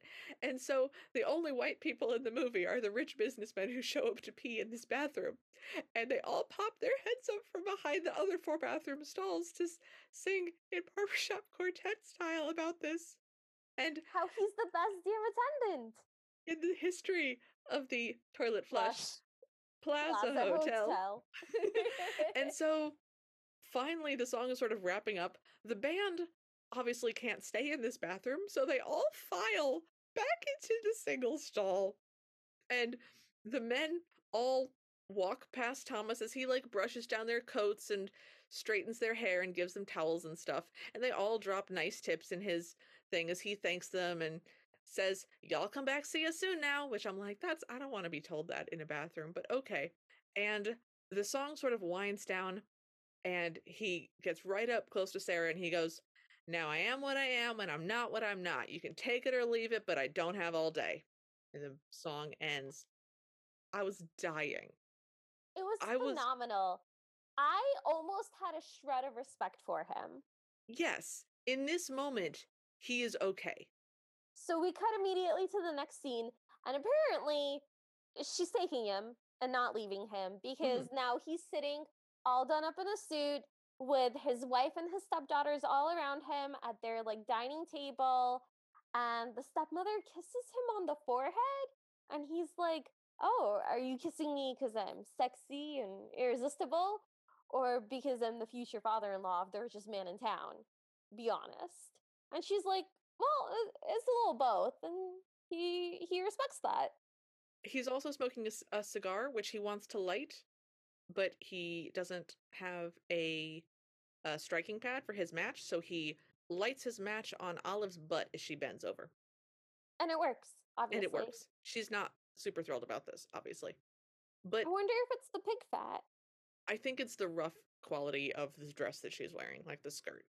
Oh, I Anyways, just realized I don't know how matches work. that's things Talon does not know about. In Let's my defense, they invented the lighter before they invented matches. I'm pretty sure they didn't. Well, now we have to pause so you can look it up.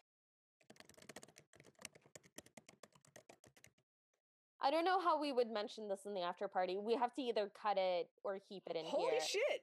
You're right. I told you.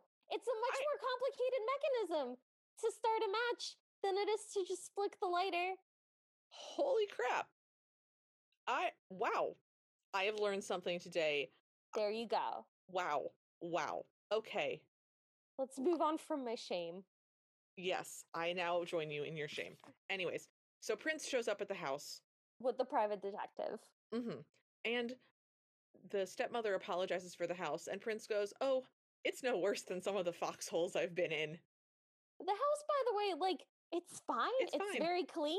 It's clean. It looks nice to me. I don't know. Yeah, it's fine. They've clearly spruced it up and cleaned things." And Thomas tells Sarah to smile, which she responds extremely appropriately, as any woman would when told to smile. She just bares her teeth, It's at best a grimace, at and at best. worst, like, a scowl. Mm-hmm. Possibly a threat. Olive is, or Venus, one of them, is smitten by him and just goes, "You're just as gorgeous in the daylight," which, that's a great first line. That's a great intro line to the prince. Oh, great it is. And he kind of brushes her off as like, oh, it's just the uniform. And she goes, well, no, other Marines don't look as good as you. He's like, well, you found me out. But then Olive has a meltdown and throws herself at him and starts screaming that he could do better, that she's a better woman. And He could have a sweet, loving girl like her. yeah, and the mother is trying desperately to get her to stop, and there's a big moment of screaming. Finally, Prince sort of stops it and he goes, "It's okay. It's understandable. Let me talk to her." And he takes her aside, but like an inch. He moves her an inch. They're still exactly where they were. I cannot express how much they have not moved at all. And he goes, "I have something to say to you which might cause you difficulty. You can't have me. But somewhere out there, there is someone for you. And he'll probably be just like you." And she goes, "Just my luck." It's amazing. So he reiterates that he's got to catch a train to a Marine base tonight. So I guess this is actually Wednesday now. It took the detective 2 days to get through the list. So the prince reiterates that he's got to catch the train to the Marine base tonight. And they ask him if he's being deployed. And it turns out that what he's actually doing is posing for a recruitment poster the next Mm-hmm. day. Yep. Cindy then walks in and the prince goes, Cindy, I have something for you. And he holds up the shoe and it's still ripped, which is a really funny bit of continuity that I wasn't expecting Yeah. from that one girl who tried it on before. Mm-hmm. And she sits down and she's kind of like very dazzled by all of this. And he gets on the floor and the prince puts the shoe on Cinderella. And she goes, well, wouldn't you know it? I just threw the other one away. And she gets up and goes to the window and she yells to the kids down on the street, hey, you kids, if you find a sneaker in the trash, you bring it back to me. And then the prince asks her to marry him. And her dad decides that he's gonna be a father now. And he's gonna send Cindy out onto the balcony so he can talk with the captain. Just like high class people do. Yeah. And the stepmother agrees and also goes to leave, but before she does, she leans in to whisper, that is how high class people do it, but don't do it so high class you screw it up. Very funny. And so Prince is like, "Oh, I'm sure you want to know my religion and if I want to have children and my opinions about things." And the father's like, "No, no, no. I mean, we'll get to that, whatever. How much do you tip in the bathroom?" And Prince looks appropriately confused by this as a first question. And we don't get the answer to that, which We I don't. am going to ask you about in the after party. Yep, also in the notes. So back out on the balcony, Cindy is talking with Michael and he's sort of packing up and finally she notices that something is up and he tells her that he is enlisting because, they were going to draft him anyways. And she's like, "What happened with your job? I thought your job kept you from having to go to the war." And he goes, "I didn't like my job so much. I quit." She looks at him real suspicious and she's like, "I feel like there's something you're not telling me. I'm pretty sure there's something. Hang on. Did you get fired because of me?" And he's like, "Yeah."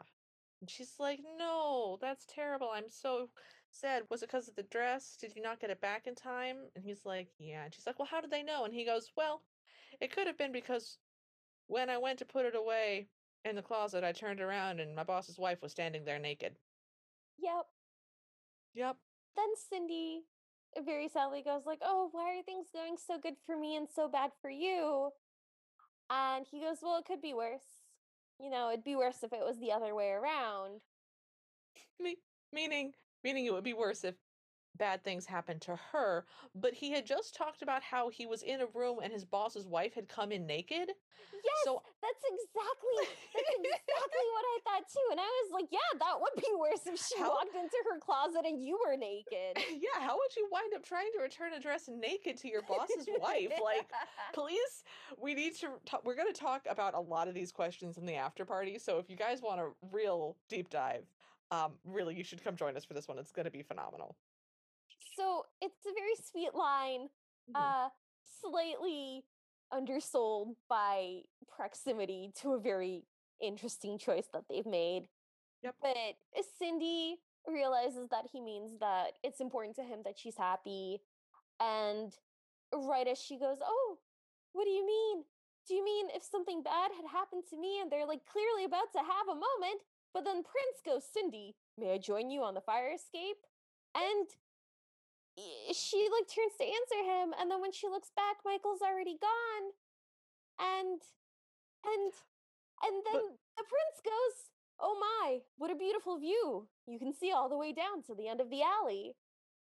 And then he says that, her stepmother and father have given him permission to ask something. And he says that he doesn't have a way with words. He goes, "I guess I express myself best by wiping out machine gun nests." But and he, gathers his thoughts and he says, "Cindy, there's no other woman I'd be prouder to have as my widow." as my widow, as my As his widow, widow. Mm-hmm. I Cindy says she needs time to think. And he goes, "Well, there's a war on. None of us have the time we think we do. And also, I have a photo shoot." And Cindy says, "Well, I'd really like some time to think it over." And he sings at her, "No, you don't." he goes, "No." And she's like, "I really do." And he's like, "No." He starts singing this No, he opera says, "No, style. you don't," every time. It's it's absolutely delightful. It's this operatic almost style of singing. And she's like, "I should consider this very carefully." And he goes, "No, you shouldn't," while singing, But we are now in another musical number. which means that the band is back in the shot, which we find out by the camera panning slightly up to the balcony right above Cindy and Prince. And they're all crammed into this tiny little balcony. It's It's adorable. It's like a it's the little funniest clown things. car. Yeah. So basically the gist of the Princess song is, "I'm sure you won't ignore my advice because you're not a dunce. When love happens, it just happens. Don't ask questions, don't be too smart. You'll just know. Just Basically, don't overthink it. don't overthink it." And so the song sort of comes to a pause and Cindy takes up the main part of the singing and sings it back at him like, "Oh, so when love happens, I'll just know and I shouldn't think it through and I'll just." So she repeats it back to him. But as she does, she is transitioning from singing to him the way he's singing to her and singing towards Michael's empty balcony. And it's a very cute moment because you see her turning away from him, but also at the same time, in order to sing backup to her, the stepmother and stepsister's heads pop out of the windows right next to them all in a row. And every time she's like, it may never happen again, they're like, it might not. And they're just kind of like responding to her singing. It's It's great. very funny. So, towards the end of the song, she realizes that she is in love with Michael. Prince is ignoring her to sing sort of soulfully out across the alleyway, and she just escapes down the fire escape, and Rifles Prince through the trash and finds her second shoe. and just runs, and Prince ends his song on sort of a very pitiful last note as he realizes that he's alone on a balcony now. The note, by the way, is the word again because the line is, it may never happen again, but also, it has just happened again that he's been abandoned by a lady missing a shoe. hmm So we now get a scene of Cindy running, and she is racing across the entire city, which again is just full of smog. I don't know how she hasn't caught up with him yet. He left like 2 minutes before, and he was walking, so I'm not sure what's going I on. don't know how long these song numbers take in universe. It might be like a time warp situation That's fair, but she knows that he's going to sign up to to enlist, enlist. so she goes to the draft office. And we get sort of a live cam for the first time where the camera, rather than being stationary, is following her over her shoulder, and it's very frantic. So it's this really visceral change of pace for the movie. But we get one of the most delightful scenes ever now. So Cindy runs in and asks the first officer she sees, did a man just enlist? He goes, yes, 14 million. You're not going to find anyone here. And so she just thanks him and continues running. And as we follow her, she's running through multiple exam rooms. And we kind of get like the effect of her running through these rooms is that there's a guy getting an eye exam. And as she runs in front of him, he goes, B, F, pretty girl, C.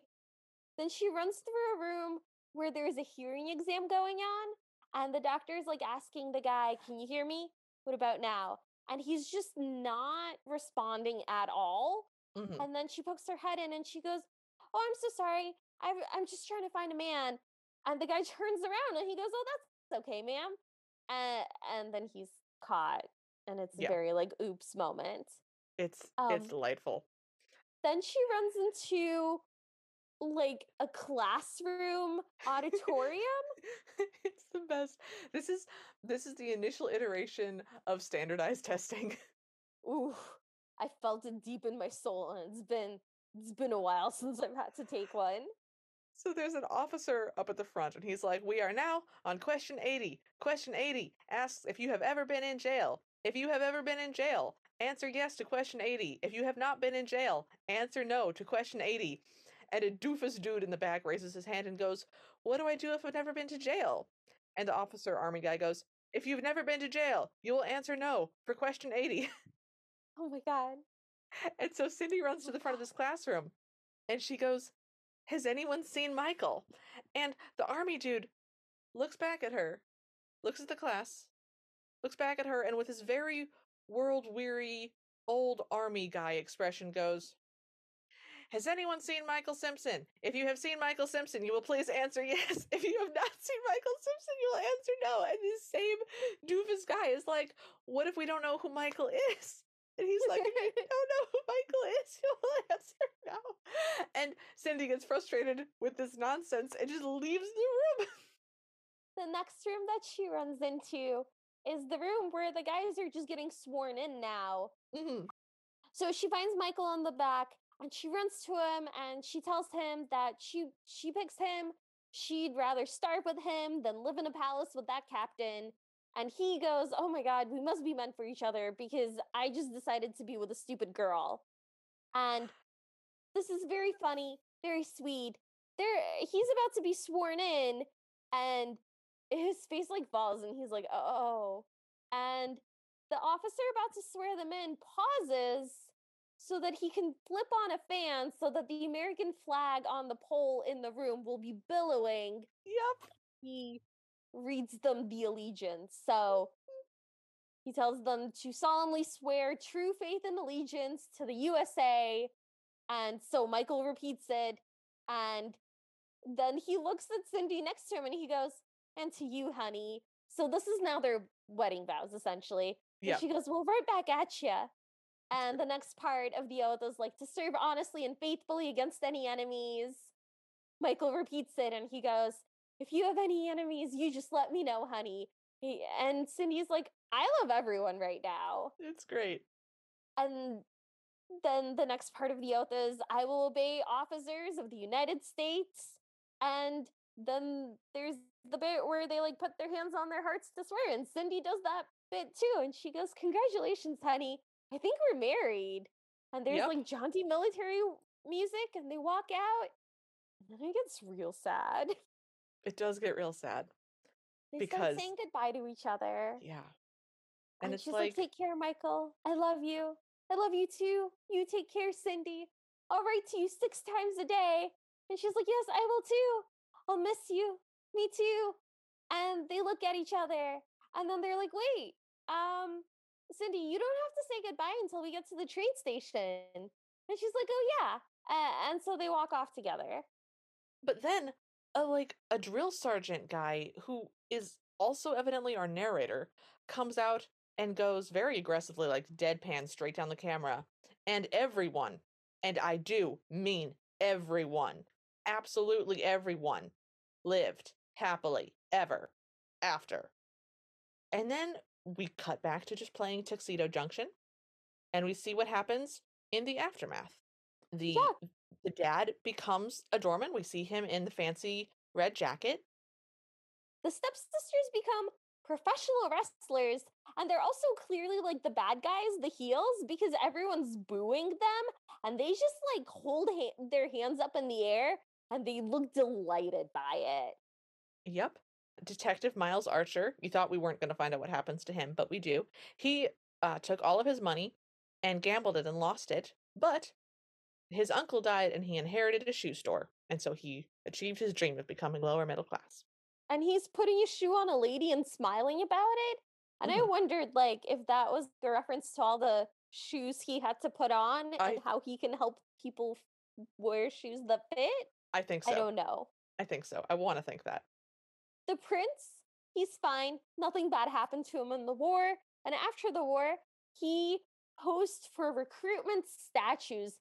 And then we just get a shot of him on his horse standing next to a giant, like, block of stone, like a giant tower of marble. It's great. And we find out that the stepmother became a very happy step grandmother to a baby named Cindy. And she's holding this baby and kind of cooing over it. And the baby starts to cry. And the stepmother goes, "Oh, you want your mama.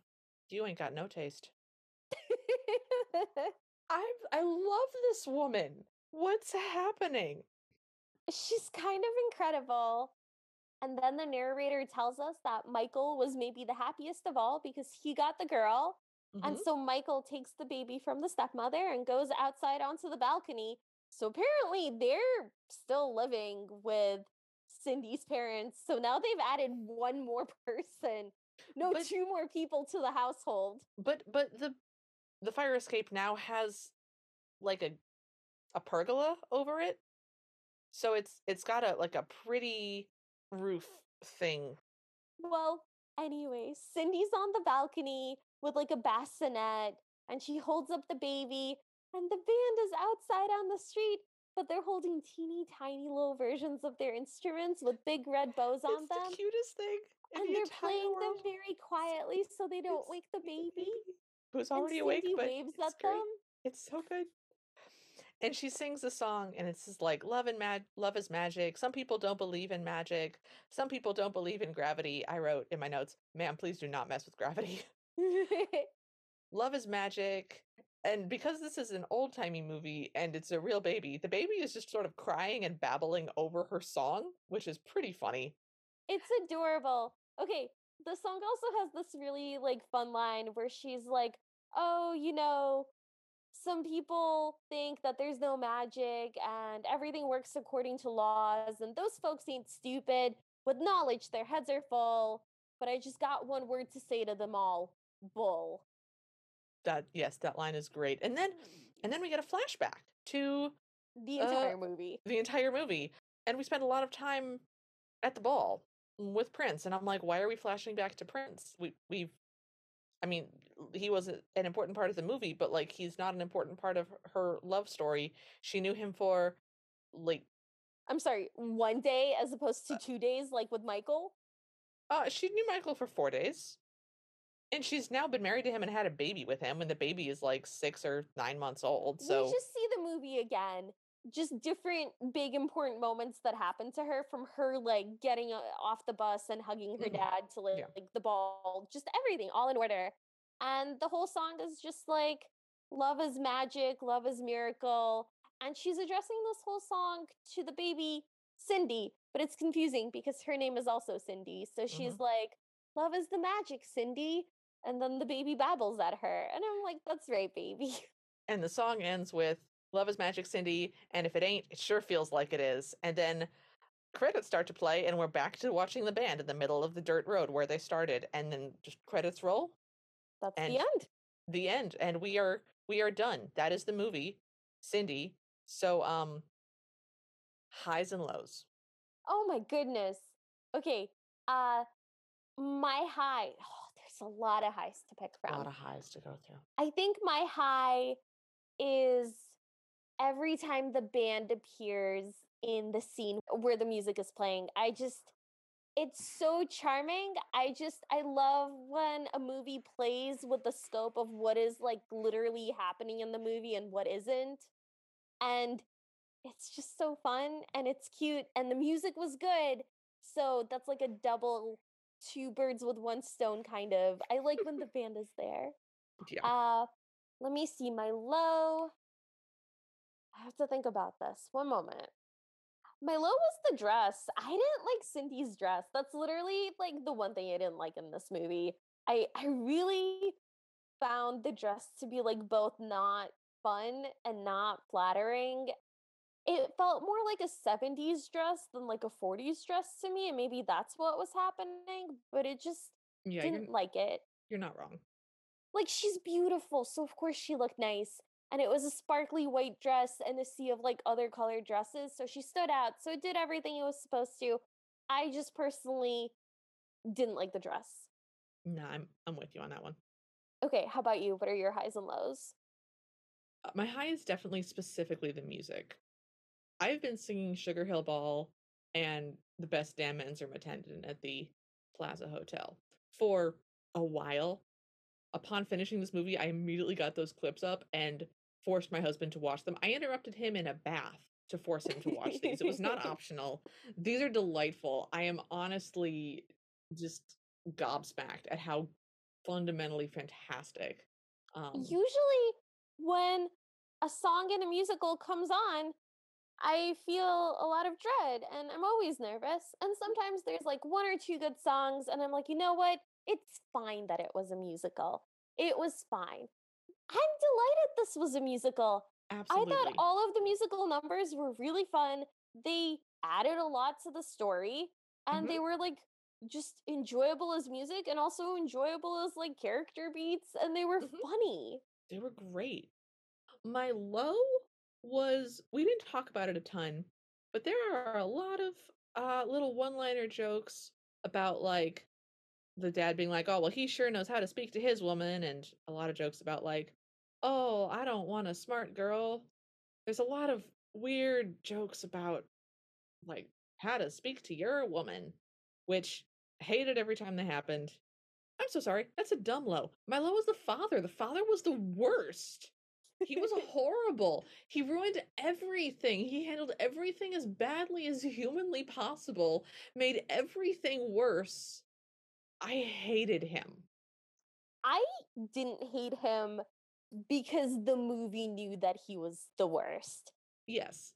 Within the context of the universe, I didn't need to like him, so I was free to enjoy him as a sort of like inept villain. As an inept villain, he was funny. As a character, if we think about the actual role that a father ought to play, was deeply upsetting and I hated it. But That's in fair. it was still enjoyable to watch. It was just upsetting if you think about it a lot. it's upsetting because we like Cindy, and the stepmother's fine.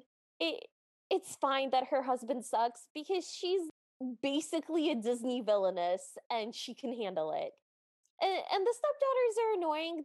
The stepsisters, they're mean and funny and Yeah, like the petty. stepsisters. So that's fine. Yeah, It's just like it sucks that that's Cindy's dad specifically because Cindy like needed more people in her corner. yeah. Okay, so what would you change about this movie? I would have a single line that tells me how old Cindy is. that would be that would have been really nice. I would have liked that. Or, you know what? If she had just not said that line about not having a husband because she's a kid in the hopscotch game, I wouldn't have thought twice about it. Yeah, I would have assumed like, ah, she's 17 or 18 or 19. It's fine. It's the 40s. It's fine. Mhm. How about you? What would you change about this? So this is a weird one.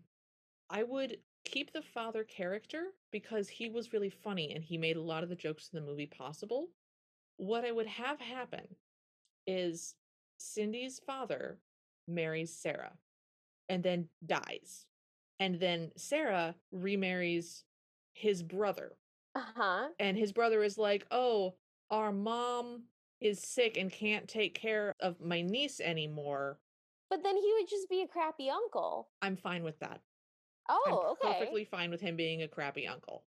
'Cause then that would be like, "Oh, I never expected to have my niece come live with me. Why didn't I tell you that I had a niece?" That's not really relevant. Like, who doesn't tell someone that they have a niece? Like, that's not a thing. If I was like, "Husband, I have a secret nephew," he'd be like, okay." And like that was a thing that happened where like someone became ill, suddenly a relative would have to come in. It would fix a lot of the problems. So I would have him be her uncle, who was her stepmother's second husband. I'd fix it that or third husband, I guess. I'd fix it that way. Okay. I That doesn't make me feel better, but I also didn't feel bad in the first place. So I guess that's fine. Yeah. All right. Do you think our listeners should watch this? Oh my god, yes! It was so fun. Okay, like listen, it's set in the 40s, it was made in the 70s.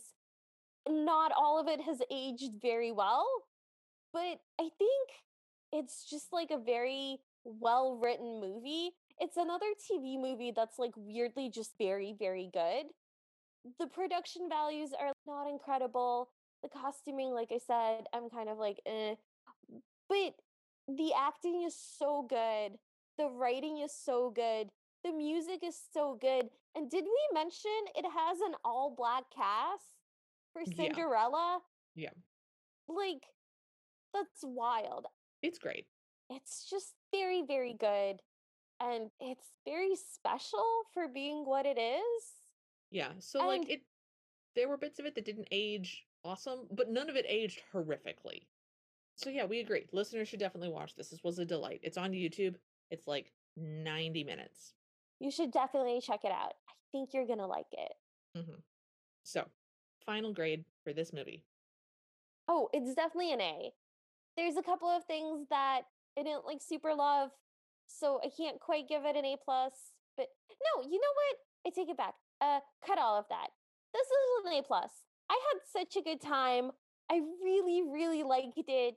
I was so worried she was gonna end up with the prince. I love that she ended up with Michael. It was really good. How about you? What grade do you give this? So, as soon as we finished watching it, I was like, okay, well, I'm not giving this an A. This had too many things wrong with it. It had a second love interest. I didn't like her dress. There were a lot of jokes about stupid girls and how they're the best. There were a lot of things that were, minorly technically irritating about it. So I was like, I'm gonna give it a B plus. But we've had to wait a couple of days to record after watching, which normally we record pretty much right after. And in that time, I realized that I have to give this an A. 'Cause I love it. I'm so happy I watched it. I loved everything about it. I was like, "Well, maybe I could give it an A minus," but then I realized that I gave Sneakerella an A minus, and this is definitely better than Sneakerella. So, Yeah, like I enjoyed Sneakerella.